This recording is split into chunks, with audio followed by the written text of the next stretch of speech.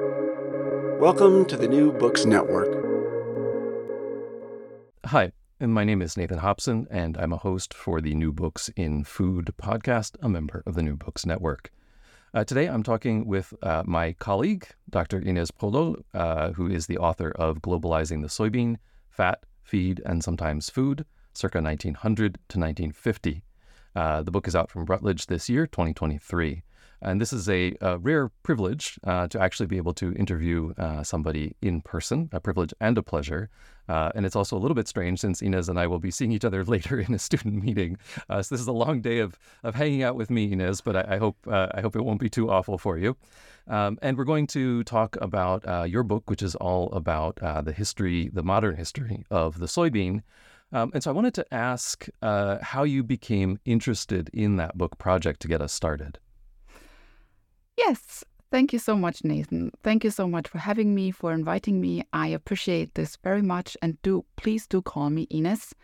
We're good colleagues, and I very much appreciate that we hang out for the whole day together, and I'm looking forward to both this podcast and also to the supervision meeting later today. So for your first question, how did I become interested in soybeans? That goes actually back to the last month, possibly the last year of my PhD project, which I completed at the University of Heidelberg in Germany. Back then, the university had a huge research project running on Asia and Europe, on flows and connections between Asia and Europe. It was what the Germans called a cluster of excellence.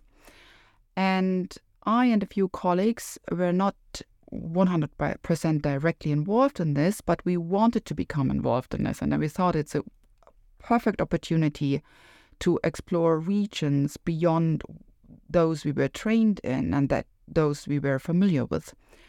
And we started out a little research project on the history of Manchuria and precisely on the history of the city of Harbin, which is in Manchuria. And while the colleagues I worked with were familiar with all the beautiful languages I'm not so familiar with, that is mainly Russian, Chinese, and Japanese, I thought about what I could do, what kind of project I could work on despite my limited language skills. And I soon realized that Manchuria, back in the 1920s, was the main producer of soybeans worldwide. And then it all occurred to me that we don't know much about the soybeans, the history of the soybeans. We have a lot of presumptions about the soybeans. We all have an opinion about soybeans. Some people know that the rainforest in Brazil is deforested because of the soybeans. Some people believe that is because there are so many vegetarians in the world that they need so many soybeans for tofu. Others do know that these soybeans are mainly used for feeding and for fattening livestock. So I thought, well, this is pretty much interesting. How did the soybeans actually arrive in the Western world? How did they come from Manchuria to Europe and then Northern America and later also Southern America? So I found this so intriguing that everybody has an opinion about soybean, but nobody knows that much about the history of the soybean. Not nobody, but people had limited amounts of knowledge about it. And that was basically the triggering factor and the triggers behind it, my decision to focus on the soybeans. There is one more aspect. I have a history when I was a child back in agriculture. So my father was a gardener, and I have a deep interest for plants, for agriculture, for farming. And I come from northern Germany. For sure, soybeans never, ever grew in northeastern Germany when I was a child.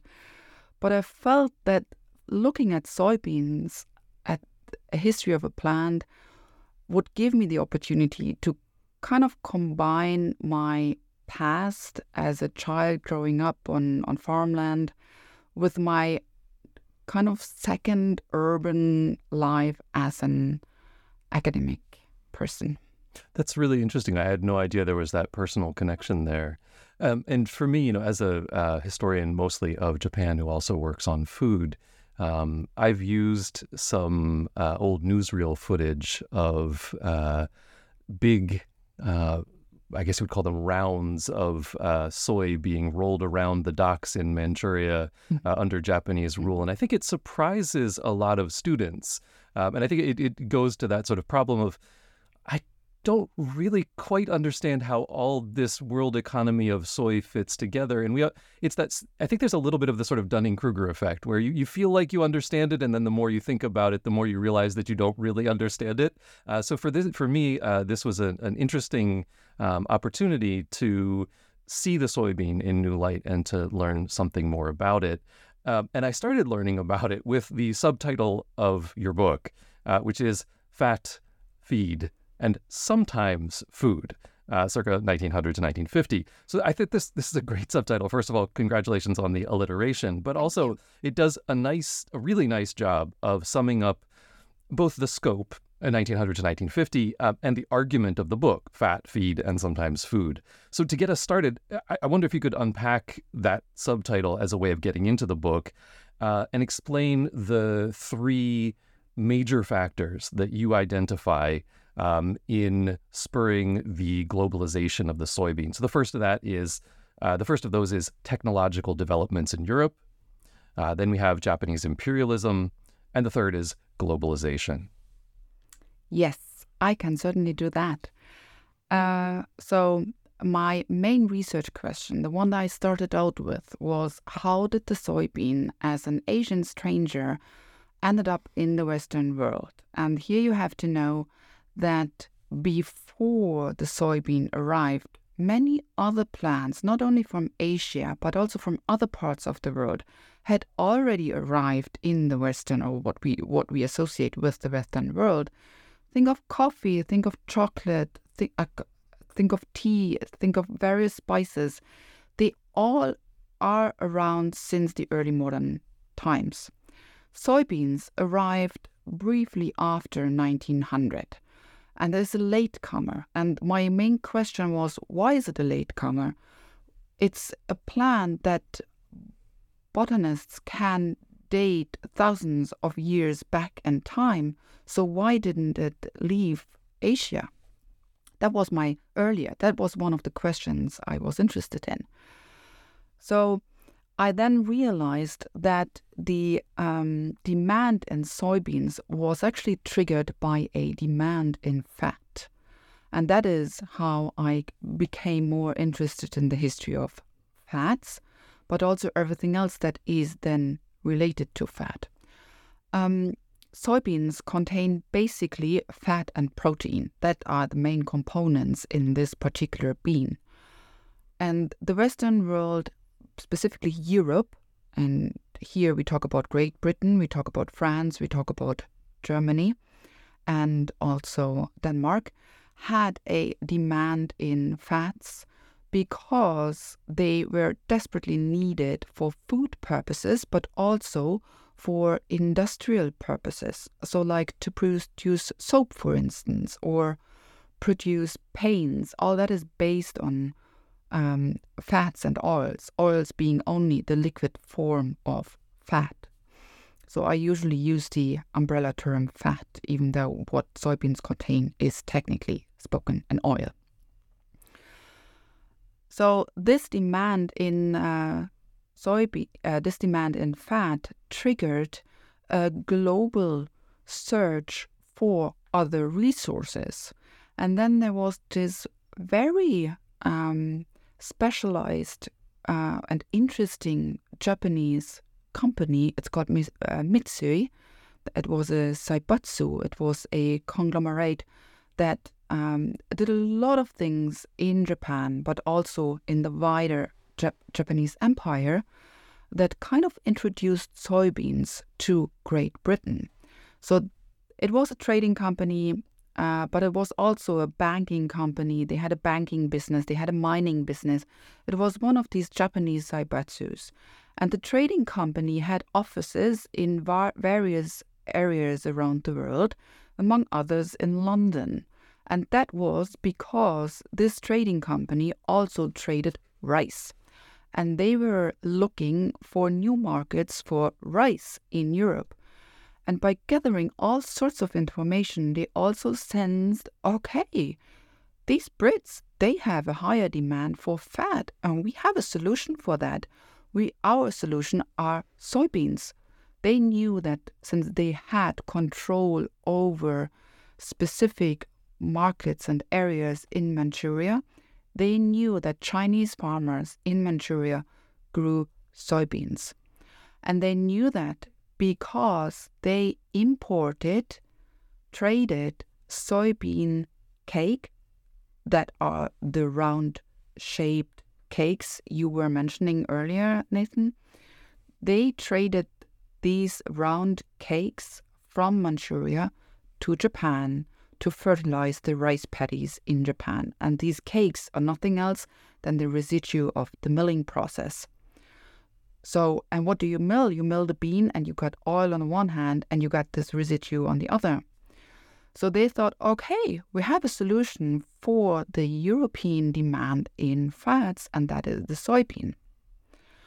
Technically, you could say, if the Japanese were interested in the cake to fertilize the rice paddies, then they could trade the oil directly to Europe. That didn't quite work out because the oil grew rancid when being transported over the oceans. So they ended up offering whole soybeans, uncrushed, unprocessed soybeans, to European markets. First of all, British. Here we talk about Hull, but then later also to other ports like Rotterdam, Bremen, Hamburg, but also Marseille. And European customers were happy to accept the soybeans because their oil mills, as they were called, could handle a variety of different seeds and beans and fruits. So here we talk about palm oils, but we also talk about other fruits and seeds to produce oils. And they had to do some adjustments to their oil mills, but it was not that difficult, apparently, to make these adjustments. So then they imported the soybeans to offer the oil to markets in Europe in the production of basically margarine, soap, and paints. There were other uses, but the main market was that for margarine. And then a little bit soaps, and here we talk about lotions, creams, ointments, all that kind of stuff. And then we talk about paints and varnishes. And we talk about the period after 1900, more specifically even after 1905, after the Chinese-Japanese War, when Japan gained a bigger foothold in China, and that trading company Mitsui and Co. Could expand its activities to the Asian mainland, and here Manchuria. And I'm sorry, it was not the Japanese-Chinese War I'm talking about. It was, of course, the Russo-Japanese War that was fought on Chinese grounds in Manchuria. So we're talking about the Russo-Japanese War that ended in 1905 and that gave Japan greater power in Manchuria. So, and in that aftermath, after 1905, these soybeans were then traded to Europe, as I said, and they were then in Europe crushed, and the soybean oil was sold to customers producing margarine, soap, and paint, but also to others. This is the period of what we call the Second Industrial Revolution. So this is the period where chemists and other scientists got into highly complicated synthesis and chemical processes. So after some time, we talk about, to a limited degree, but we do talk about glue, we do talk about linoleum, we do talk about early forms of plastics. We talk about dynamite and printing ink, among others. So that's where the oil went. But then you have to know that the soybean varieties at that time contained max 15% of oil.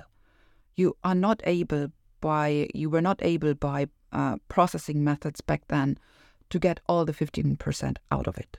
You got maybe 10. And then imagine how huge the amount of residue from the milling process actually was. And they had to find a solution for that. And the solution was easily found because that residue is so rich in protein, you could use it as a protein-rich fodder for livestock.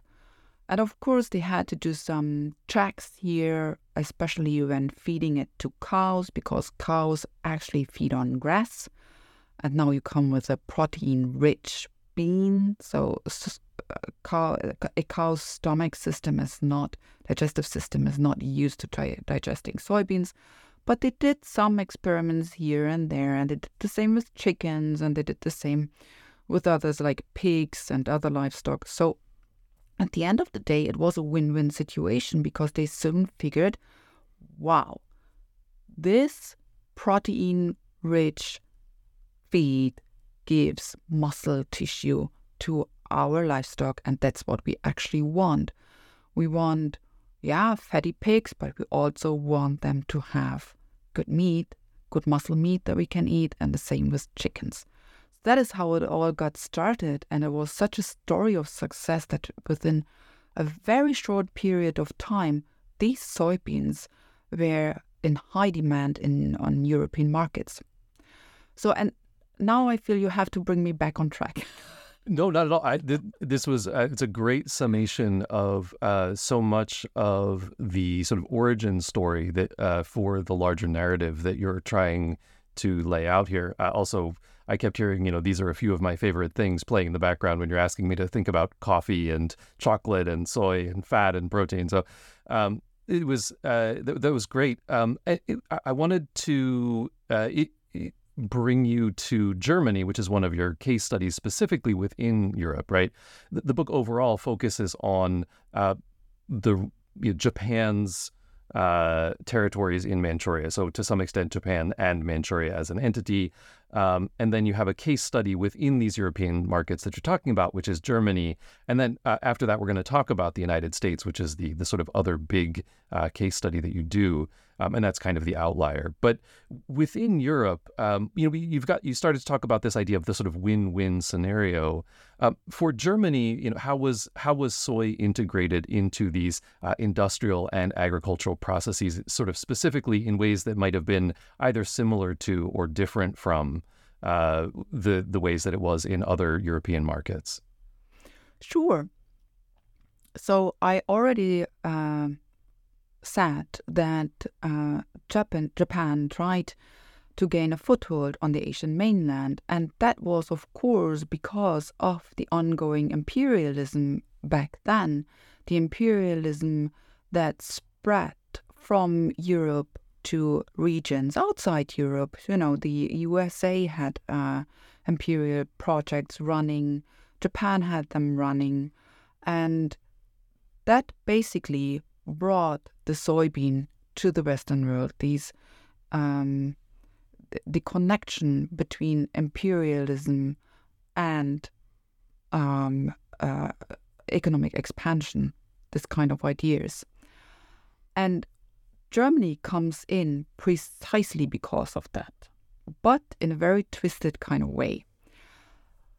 With World War I and the end of World War I, Germany lost its former colonies, and with that, direct access to resources and fat. So they could purchase it, not only in theory, but also in practice. They could purchase it from British colonies, from French colonies, like we talk about palm oil or palm nuts, we talk about cocoa nuts, that all grew in various regions in both Africa, but also in Southeast Asia, but they were not under the control of the German Empire any longer. That after 1918 didn't exist anyway in that form. So now we are entering the period of the Weimar Republic, when the Germans had no colonies any longer.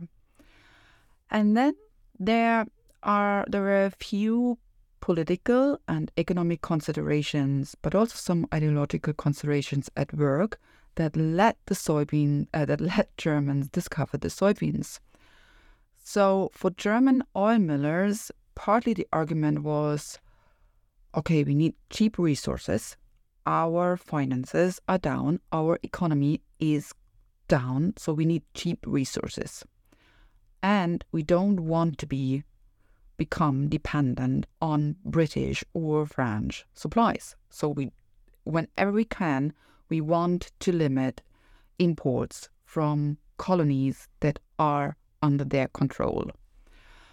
That is why on the one hand, they needed to import something. On the other hand, their choices were not limited, but in their minds they were limited. And then they came up with the idea that, wow, soybeans from China, that is not under the control of whatsoever empire. Let's import the soybeans. There was an illusion. German oil millers were not aware about the great power Japan had over Manchuria. They just thought that, it's not controlled by a European power. Let's import these soybeans. They were traded by Japanese companies, partly also by Danish companies. They were cheap. They were among the cheapest on the world market, together with linseed oil or linseeds and cotton seeds. But linseed had limited uses, especially when it comes to food.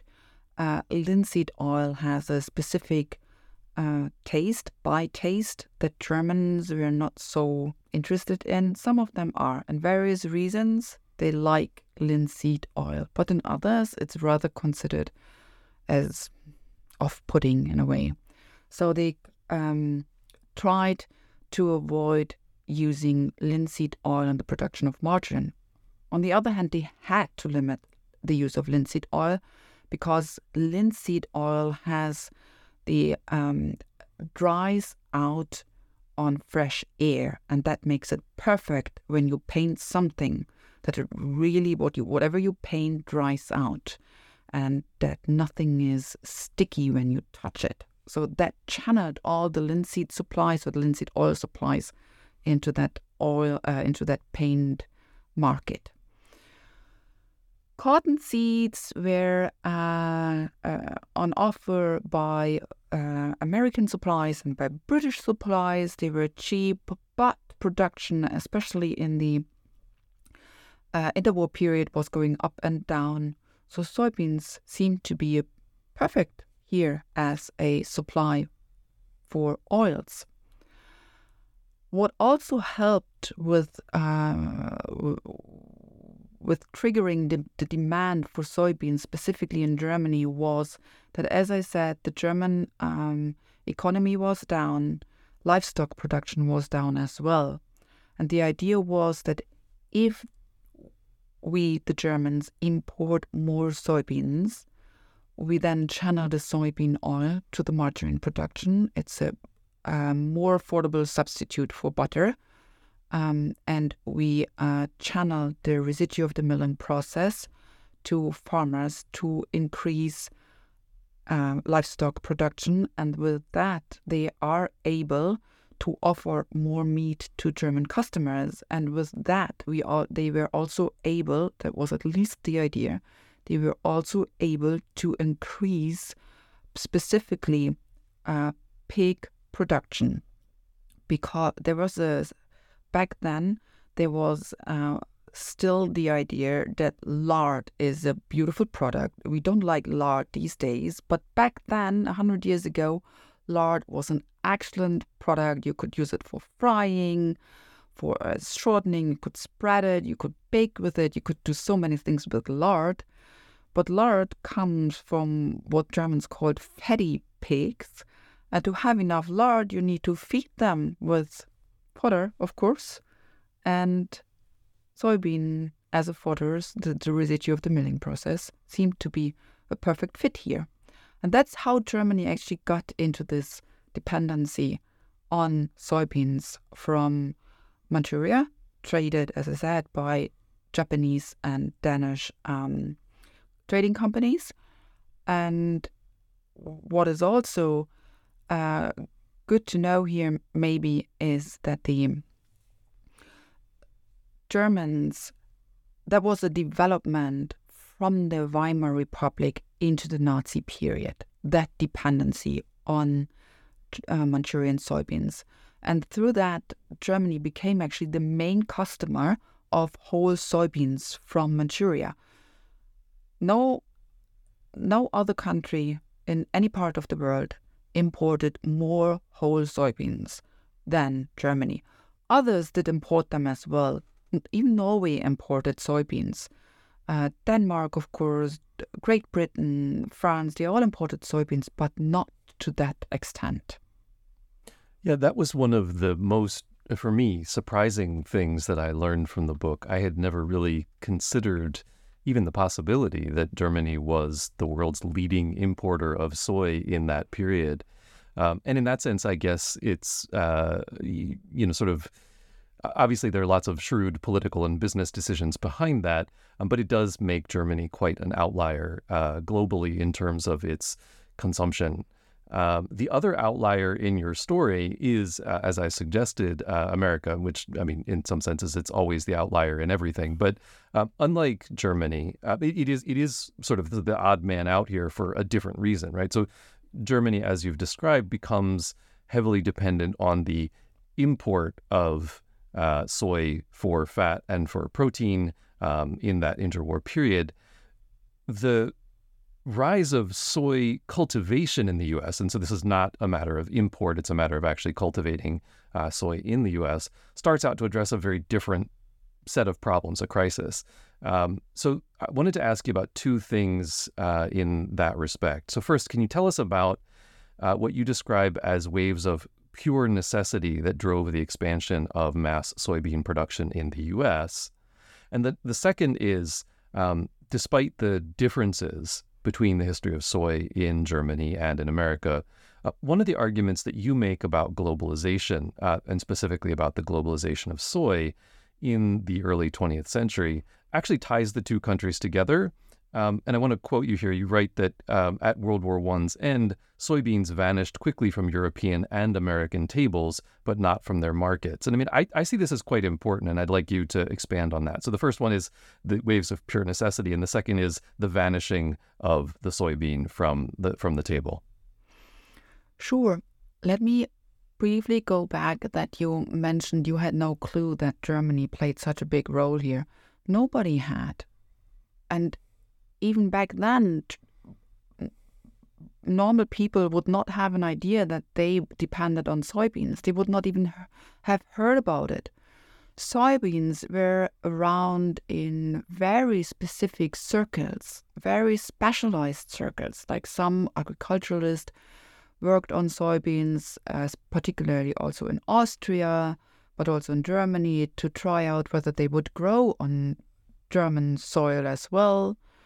Oil millers knew about the situation with the soybean. Farmers did because they bought it as a protein-rich fodder, but normal people would not have whatsoever clue that they would eat meat or fat produced by means of soybeans. And the same goes for the soap and the margarine they consumed, they ate. That was a little bit different during World War I, and that brings me to your actual question.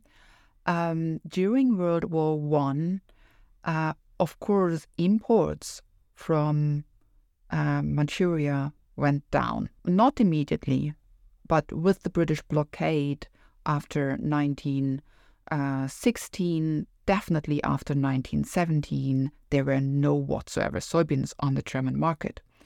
But the imports were going down slowly. And then the Germans, in a way, kind of discovered what we know all about today is it's much easier to consume soybeans directly and then get the soybeans from the protein from the soybeans instead of eating meat based on soybean fodder. So back then, Germans decided to not feed the soybeans to their livestock, but to hand it out to the people directly. Sometimes with the effort of producing recipe books, but most often there was nothing around than a few soybeans. If you kind of treat dried soybeans the same way as you would treat your regular dried beans that you would grow in your tiny little garden, then you end up with a lot of problems. It is very difficult for the human body to digest soybeans directly. Dried soybeans, not edamame, which is the green kind of unripe soybean, but the dried soybean is very hard for humans to digest.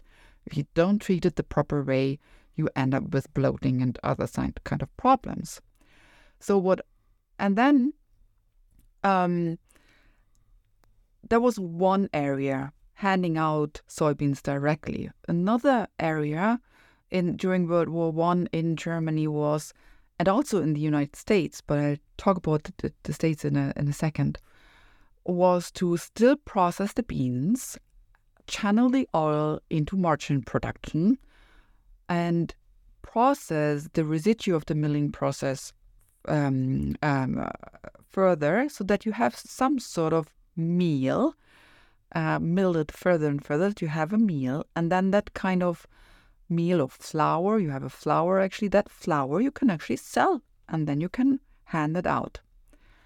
The pure word flour in German meal, you associate it with some sort of carbohydrate, but soybean flour contains anything but. That basically means you were given a protein-rich flour that would turn rancid very quickly because it still contains some oil, and you cannot make use of it in the same way as you would make of bread flour. So we're talking about the time when some people invented protein-rich breads that we now go to various supermarkets in various countries and you can buy protein bread. That's perfect. Back then, people were, first of all, not used to it. They expected the real bread, and they were not used to having this kind of rancid product. So World War I came with shortages. Soybeans, they didn't know how to make use of it, and they tried to get rid of as soon as possible.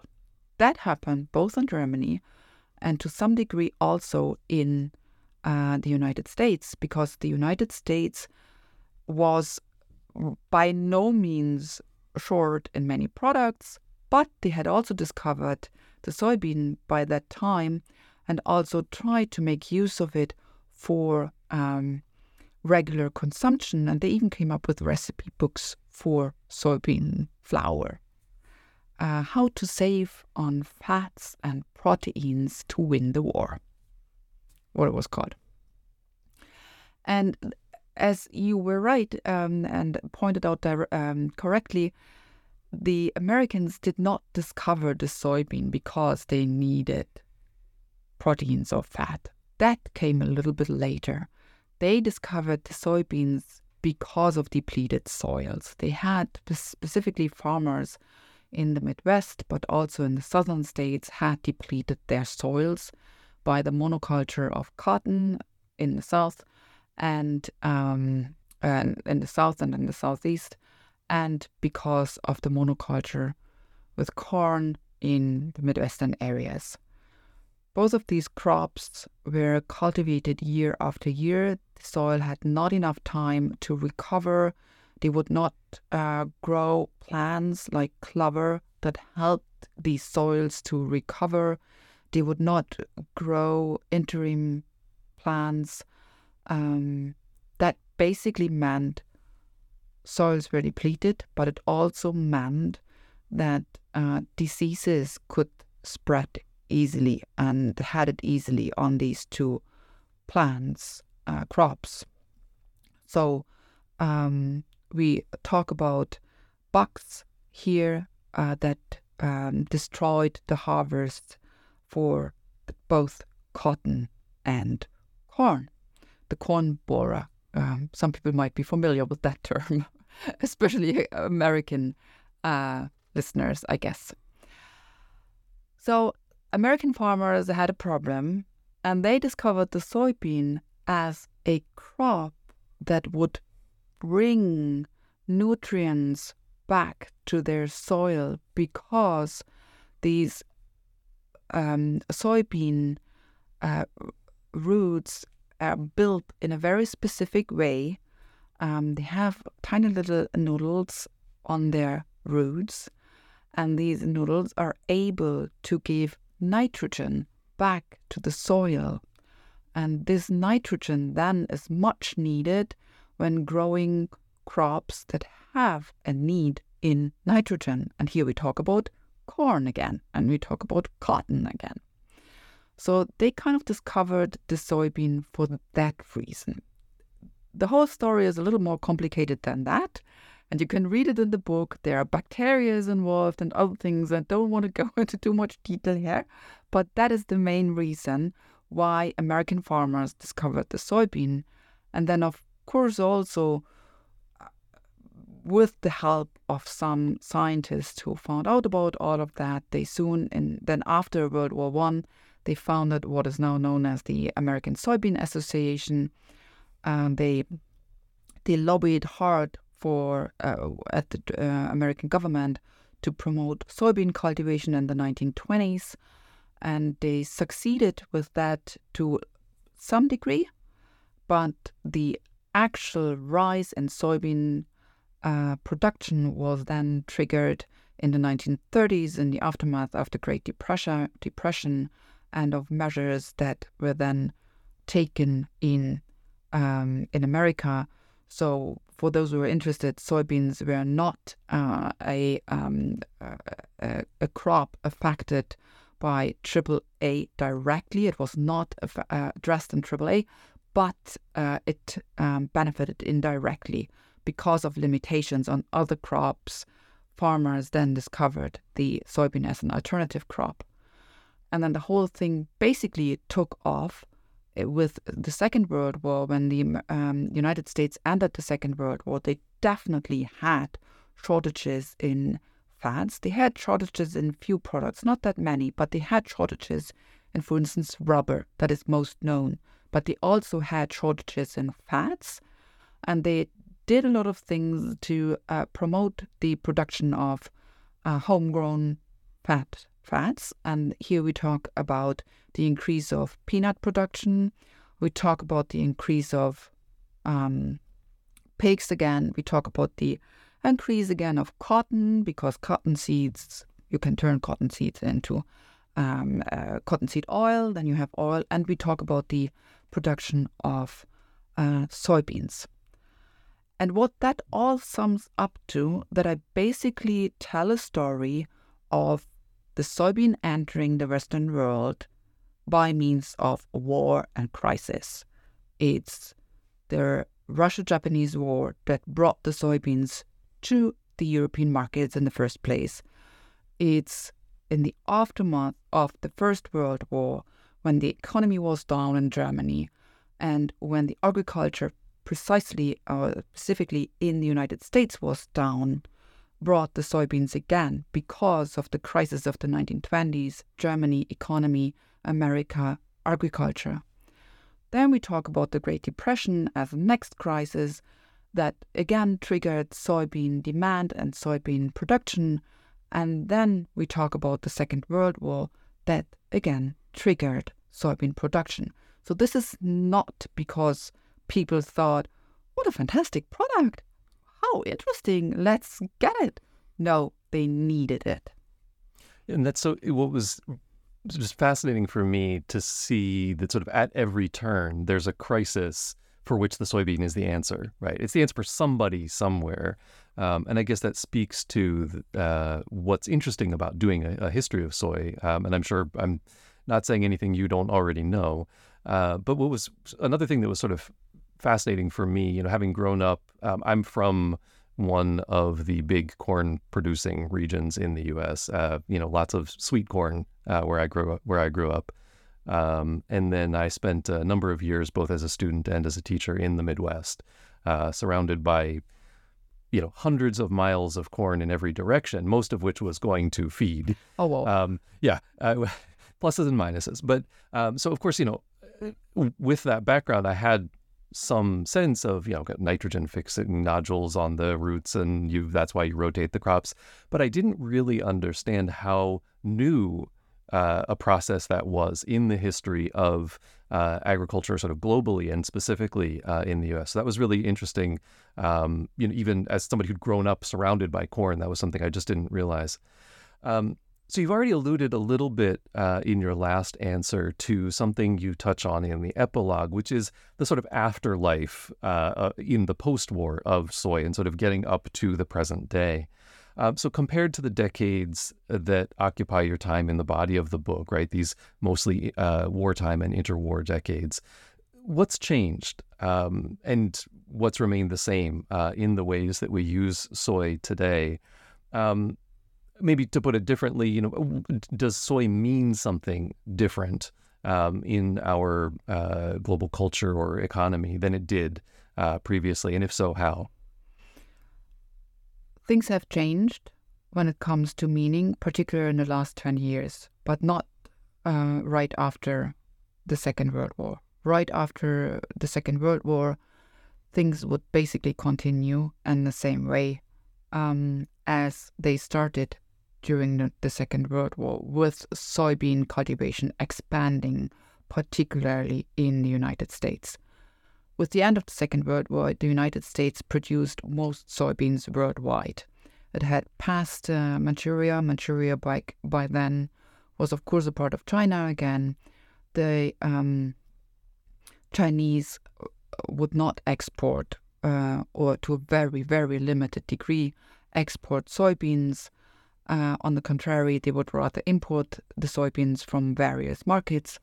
The main producer of soybeans were the US, and they would kind of trade it all over the world. They were used in the same way that they were doing it before the war, oil on the one hand, residue on the other.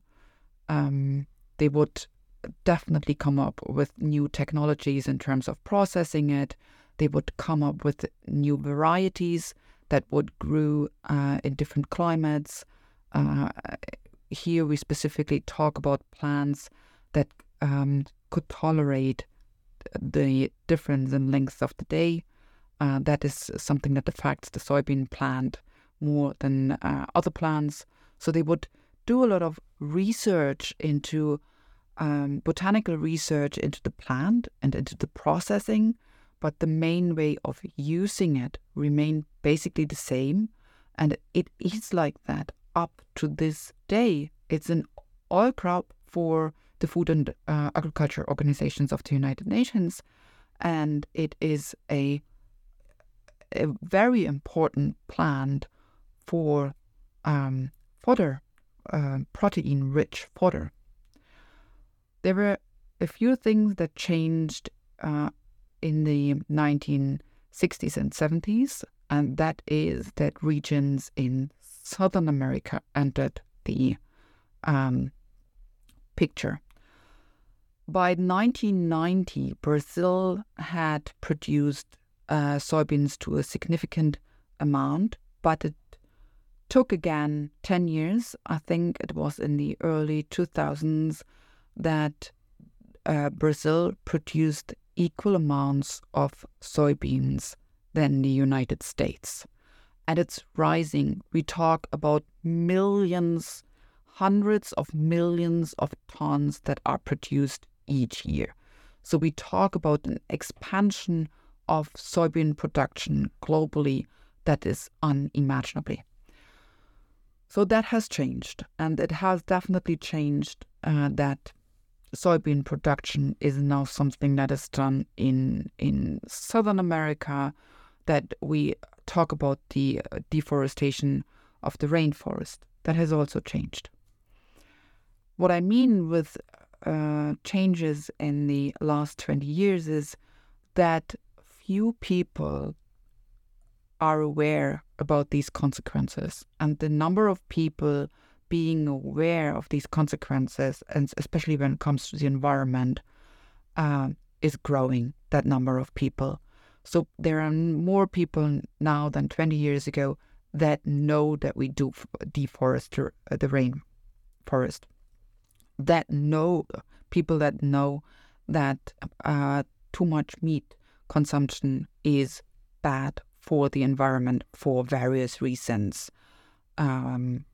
Belching cows, for example, is an issue here.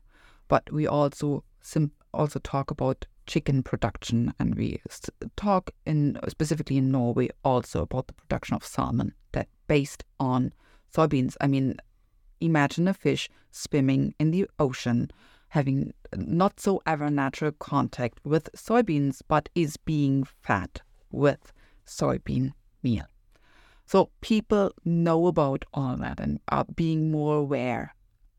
I hope we can change it into a direction that saves our environment, that we have destroyed in the past 100 years due to soybean consumption. It would be much better if we would simply eat the soybean, processed in ways that we as humans can digest them. As I said, we need specific techniques, need something here, fermentation, for example, to process the soybeans in a way that we can digest them. But I can only hope that this kind of trend grows and not stops somewhere. Yeah, and I think this is a really interesting way to sort of finish up in thinking about finding soy once again at the center of a crisis. Now here it's both part of the crisis itself and potentially part of the solution. And I think that, again, speaks to why soy is such an interesting subject. And I was very glad to have the opportunity to talk with you about it today. In finishing up, I did want to ask what it is that you're up to these days. We haven't actually had a chance to talk about this. So this is, I know that you're also very busy with many things here at the university. If our administrators are listening, you could give Ines a break maybe. But what is it that you're up to in terms of research? I found the history of fat actually super intriguing. In my book on the soybeans, I basically looked at economic aspects, right? But with fat, I consider looking at economic aspects, but also like more on cultural aspects. You know, fat is so interesting. It was in high demand in the in all human history. Fat was in high demand. Now we literally swim in fat. Fat is bad. Fat is bad for your body. Fat makes yourself fat. Fat is something we try to avoid.